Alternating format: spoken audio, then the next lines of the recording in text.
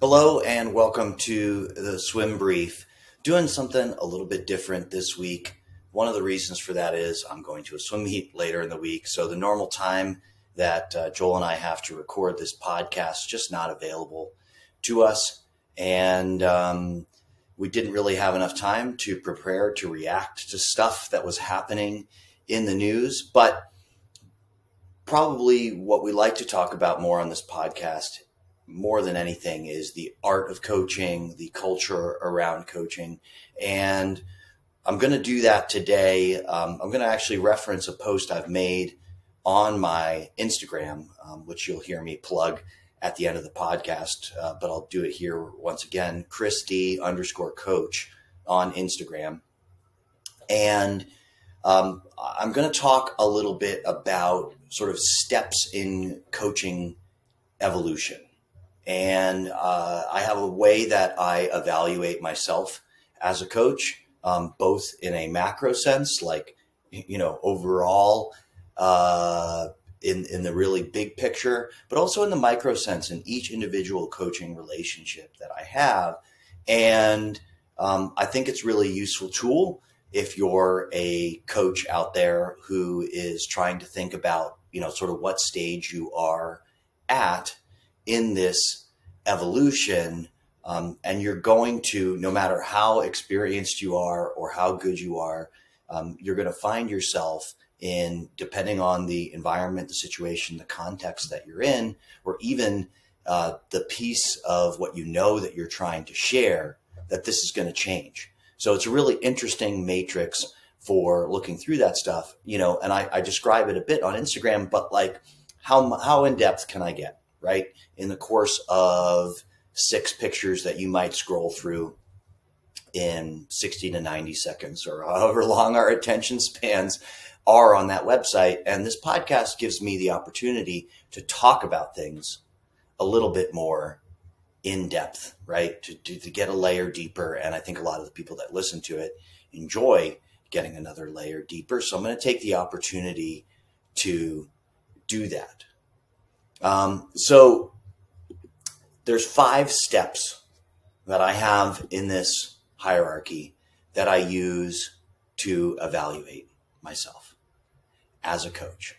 And like I said, it is useful for me both in a macro, big picture sense and a micro sense. So as I'm going through these, I'm going to talk about some of those micro examples, and I'm also going to talk about some of those examples that are sort of like the history of me as I look back on myself as a coach. So what's step 1, as I see it, for people that coach?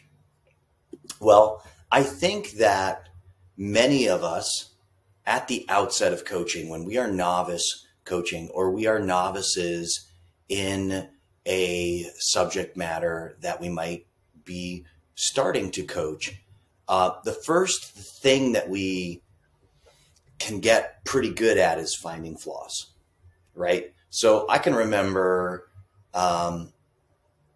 when I was making that sort of my brain was making that transition, because I was already transitioning into coach mode even while I was still an athlete.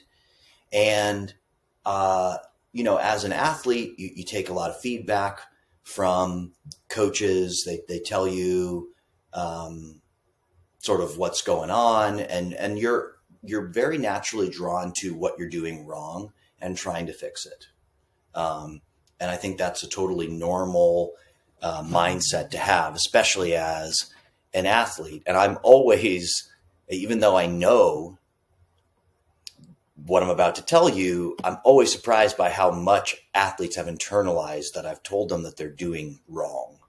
Okay. So it's very normal then that when you start to look outwards and think of yourself maybe as a coach, that you can see like, oh, this person is crossing over their head when they're swimming freestyle, and you shouldn't do that, and I'm going to let them know, because they probably don't even know they're doing that wrong.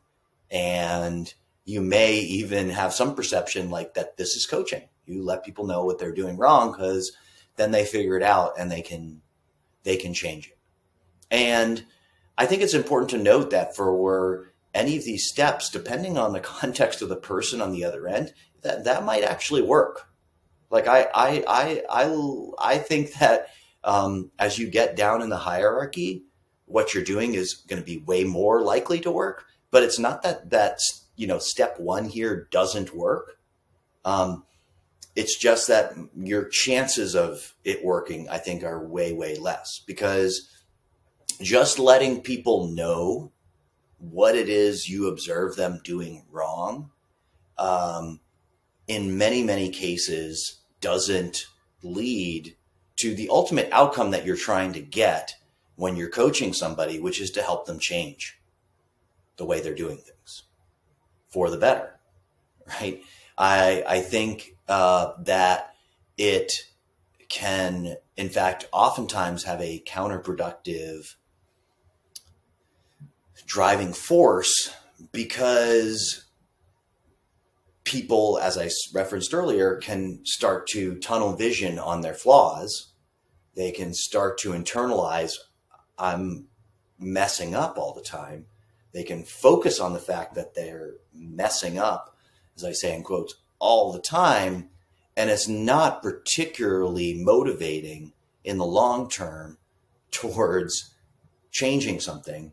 And if they continue to get that feedback over and over, yeah, you're still messing it up, you're still messing it up, they can start to learn a bit of helplessness, like, well, I've been trying to change, but it's not working. So maybe I just can't. All right. So that's step one, finding flaws. And I think I just probably painted a negative picture of it. But one last important thing I want to say about finding flaws before I move on to step two is it is actually really important to be able to find flaws in systems or behaviors, because it's very hard to know what you're trying to change without that knowledge. So it's definitely not useless. It's an important part of the process, but in my perception, it is step one. Okay. Step two, right? Charting the path forward. This is where you, as a coach, you take it beyond, hey, here's what I observe you doing wrong. And you start to translate that into some sort of vision for the person that you're coaching. Like, what if we went this path, right? What if we changed your behavior in this direction? What if we, you're basically, at a broad sense, inviting them to envision a world where their behavior or whatever they're doing is different. And instead of just telling them what they're doing wrong, you're painting the picture of a world where they are different, right? And so whereas the big distinction here that I see is, whereas flaw-based feedback is always by nature backwards looking.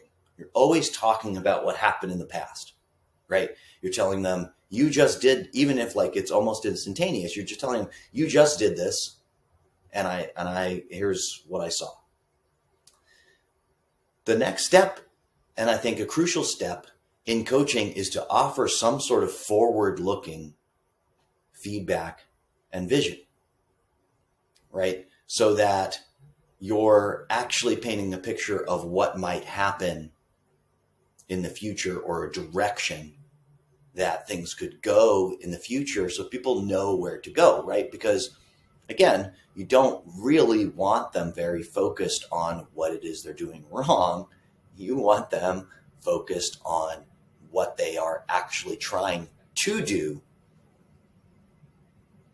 not what they're trying not to do, right? It's like the classic example that I use a lot when I travel around to talk to coaches and teams. I go, telling people what their flaws is very similar to saying to somebody, I want you to try your hardest not to think about a white bear, right? And even as I said that to you, if this is an audio medium, I bet you're finding it extremely difficult not to think about a white bear.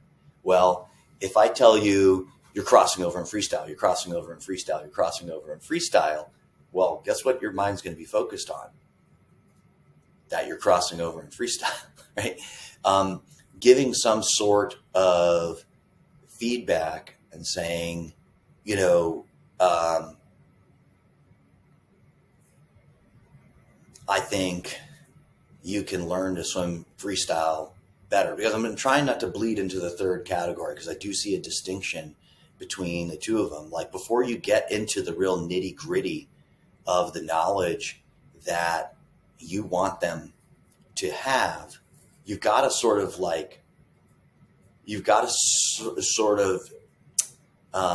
prep them to receive that knowledge, right? Like, people may take you at face value that something is a flaw, but I see as a sort of necessary second step to getting someone to change, preparing them for like what is possible, right?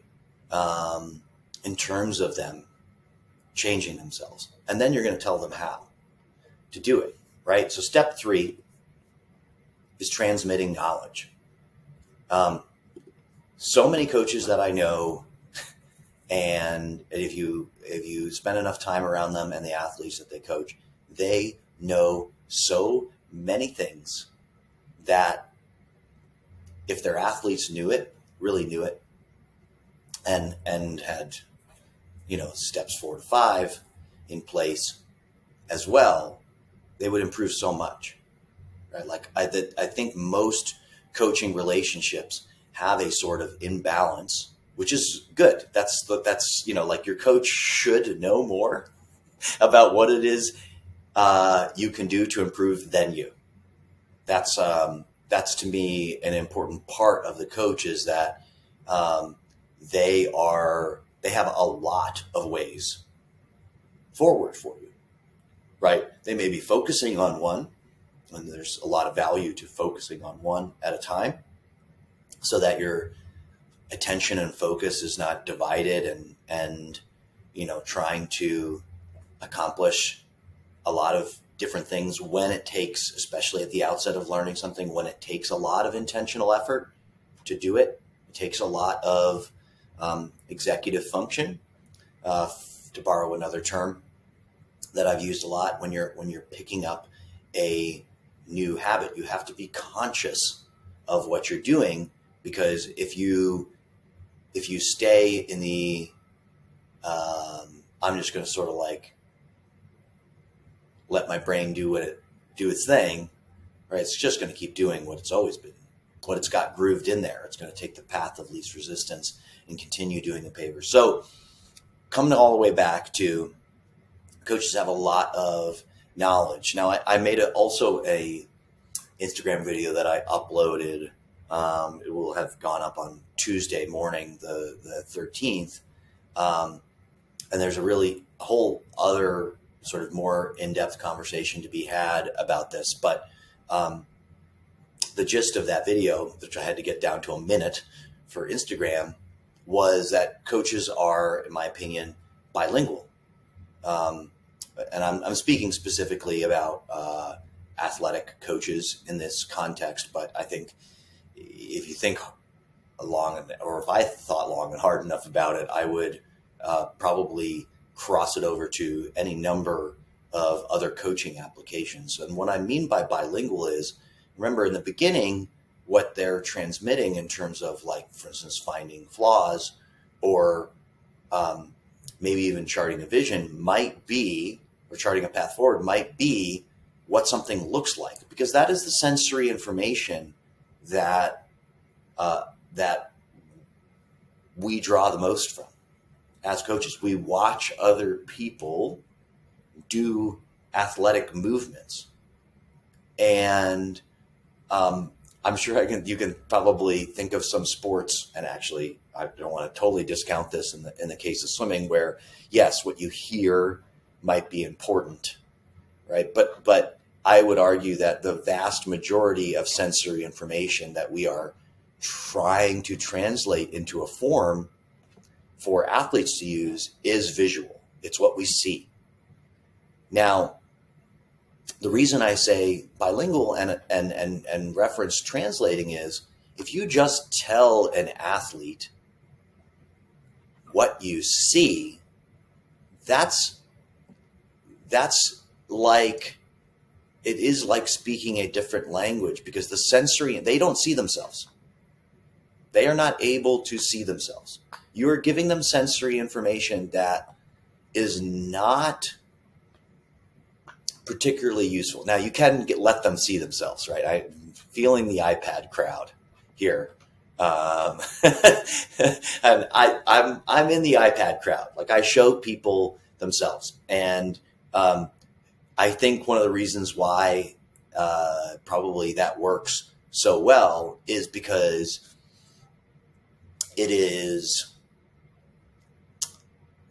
athletes will very naturally translate that themselves. And many athletes can translate your visual like feedback into, they can translate it without you having to.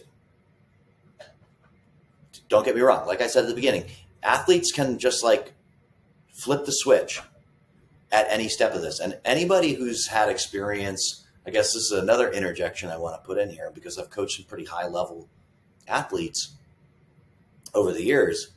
One of the things that lulls you, or can lull you into some complacency with coaching really high level athletes, is many of them will make lasting changes without you having to get down this step of evolution whatsoever. Like, you can just tell them what they're doing wrong and they'll fix it.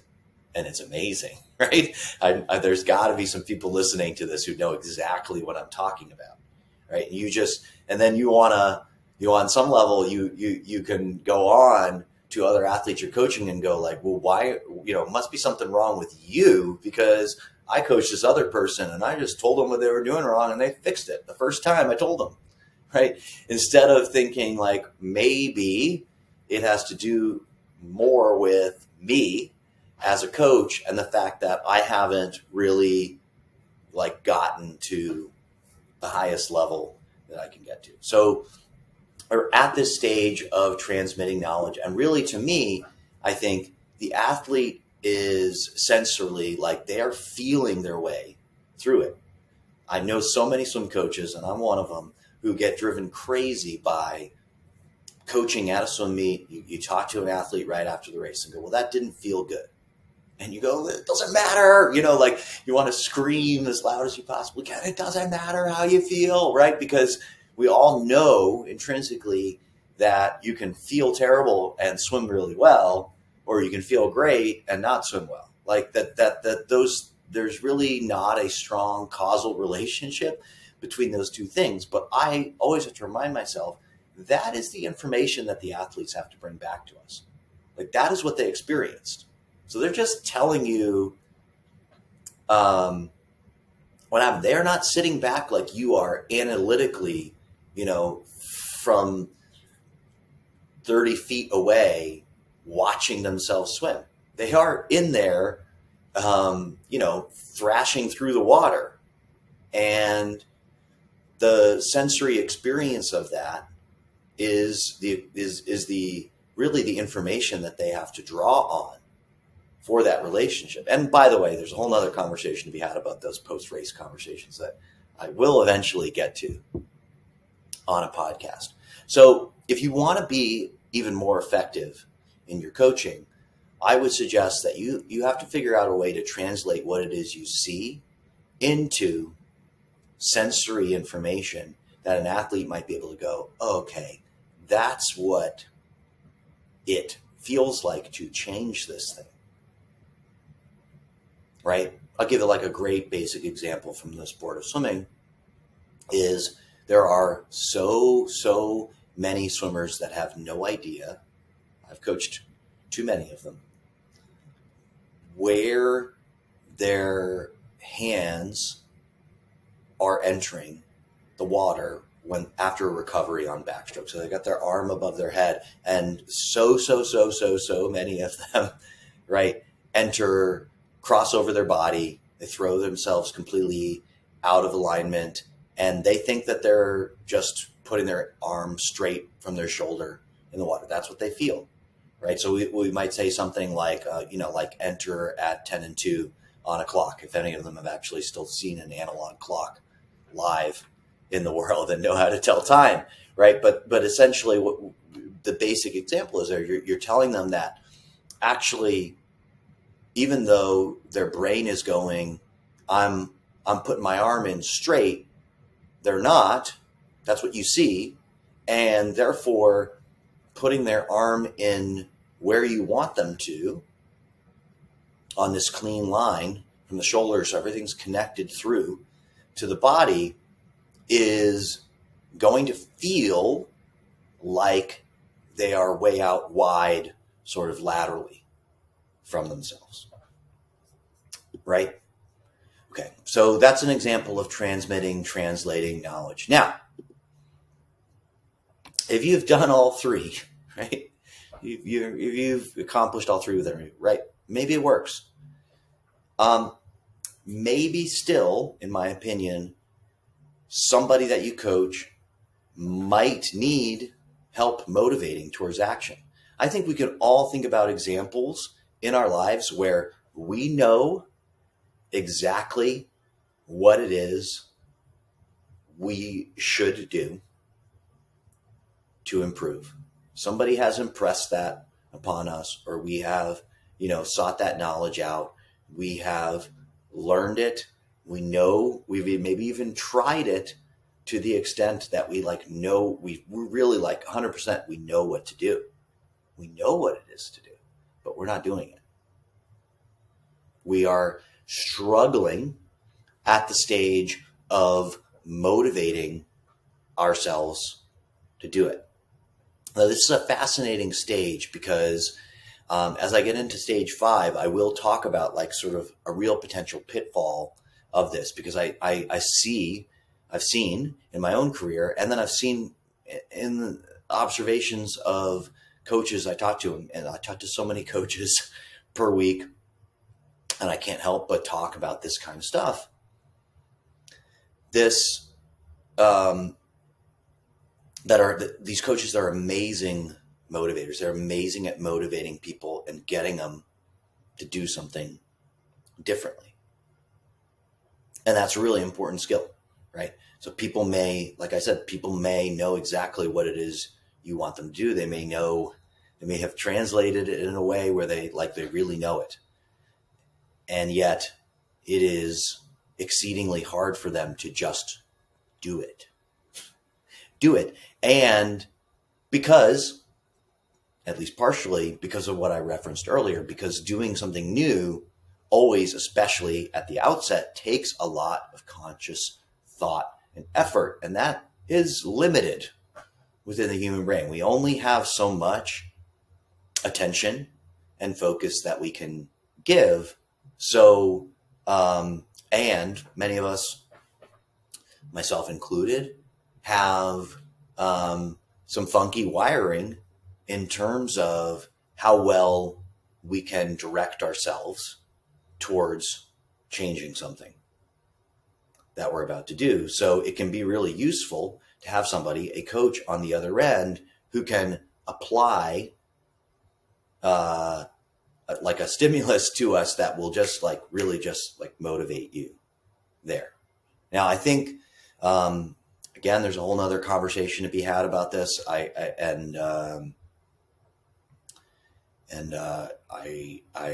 not going to get into it here. I mean, fear is incredibly motivating. I think that's one of the reasons why we have some really tough habits in the sporting world, because in a less enlightened era, we have applied plenty of fear to motivate people to do things. I don't particularly believe in that, right? I think because there's a sort of a corrosive effect of that over time, of keeping people in these sort of endemic fear states. And it's just not very kind or good on a basic human level. So, this is also a stage where you may find yourself drawing back on step 2 on that sort of positive path forward, and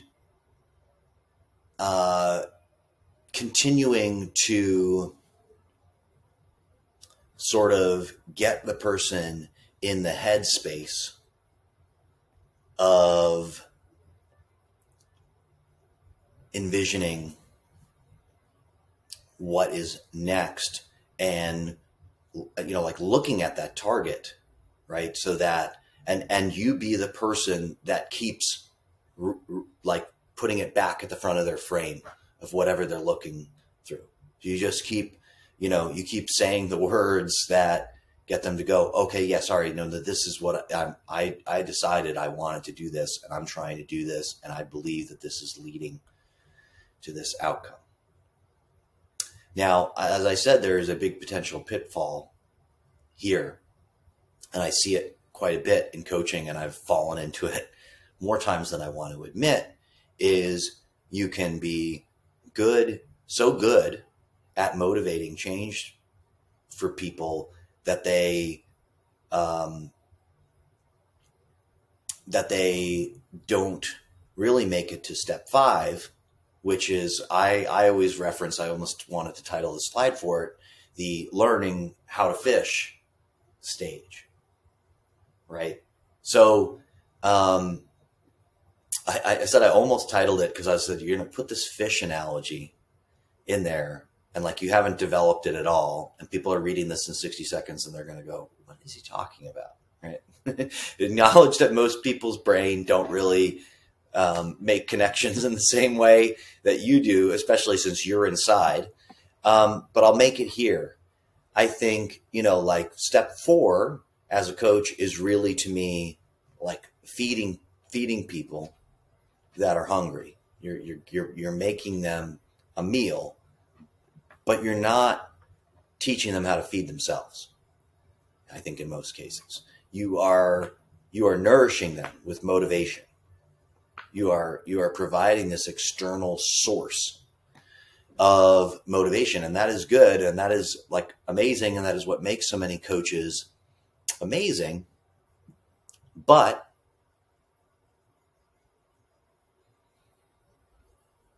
even better is if you're simultaneously teaching them how to motivate change within themselves, because what that allows is, for instance, that if you go back to some earlier steps, you can have them devoting attention and focus to self-improvement, basically self-improvement projects, and you get more of your attention to be forward-looking as a coach.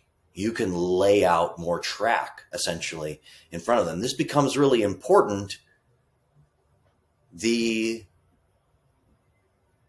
better athlete, and by better athlete, I mean sort of more improving athlete that you have, because it is a challenge. Like if I reference to, some of these really, really high level athletes I've coached, where you can get to step 1 and they will change something. Well, like you need to be ready for what's next, because they are in most cases actually pretty demanding in a good way.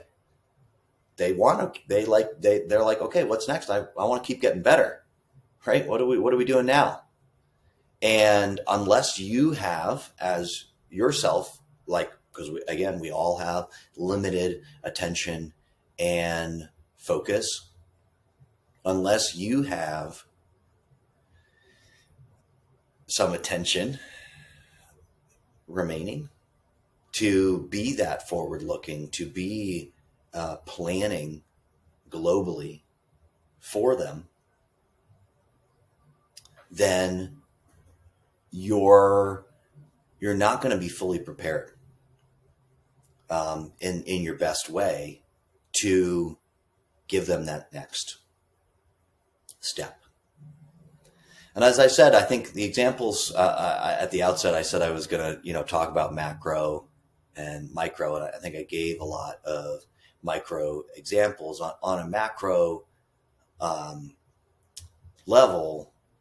I would say, I think I use this to evaluate all sorts of different, like, sort of subject areas, or even within subject areas, evaluate myself, because some stuff I've been teaching it for so long, I have a lot easier time getting to step 5 because I'm so comfortable through the first few steps, right? It's so natural. Like, I do it without even thinking about it, right? I sort of intervene, and I chart that path forward. I know exactly what to say, that it makes sense to them pretty quickly. And then other subject areas, I can see that I either don't have enough reps teaching it, or I don't know it well enough, probably some combination of both, that it's very hard for me to get beyond step 1. And to me, that just, like, in evaluating myself, that's just a way of knowing, okay, I got to keep working on this, because I know that if I work on it for long enough and hard enough, it'll get easier to get through the first few steps, and that's going to make me more effective for the people that I'm coaching. So that was like a half-hour deep dive on a tool that I use to evaluate myself, and I use this also when I'm coaching other people, in when I'm coaching coaches, which is something I'm really passionate about. I hope that you enjoyed listening to it. I hope you go check out my Instagram, Christy_coach. You can find the same content for the time being. Also on Facebook, Chris DeSantis Coaching. On Facebook, it's wildly more popular than my Instagram for whatever reason, probably because it's got a lot of more followers from over the years. I had a presence there for a long time.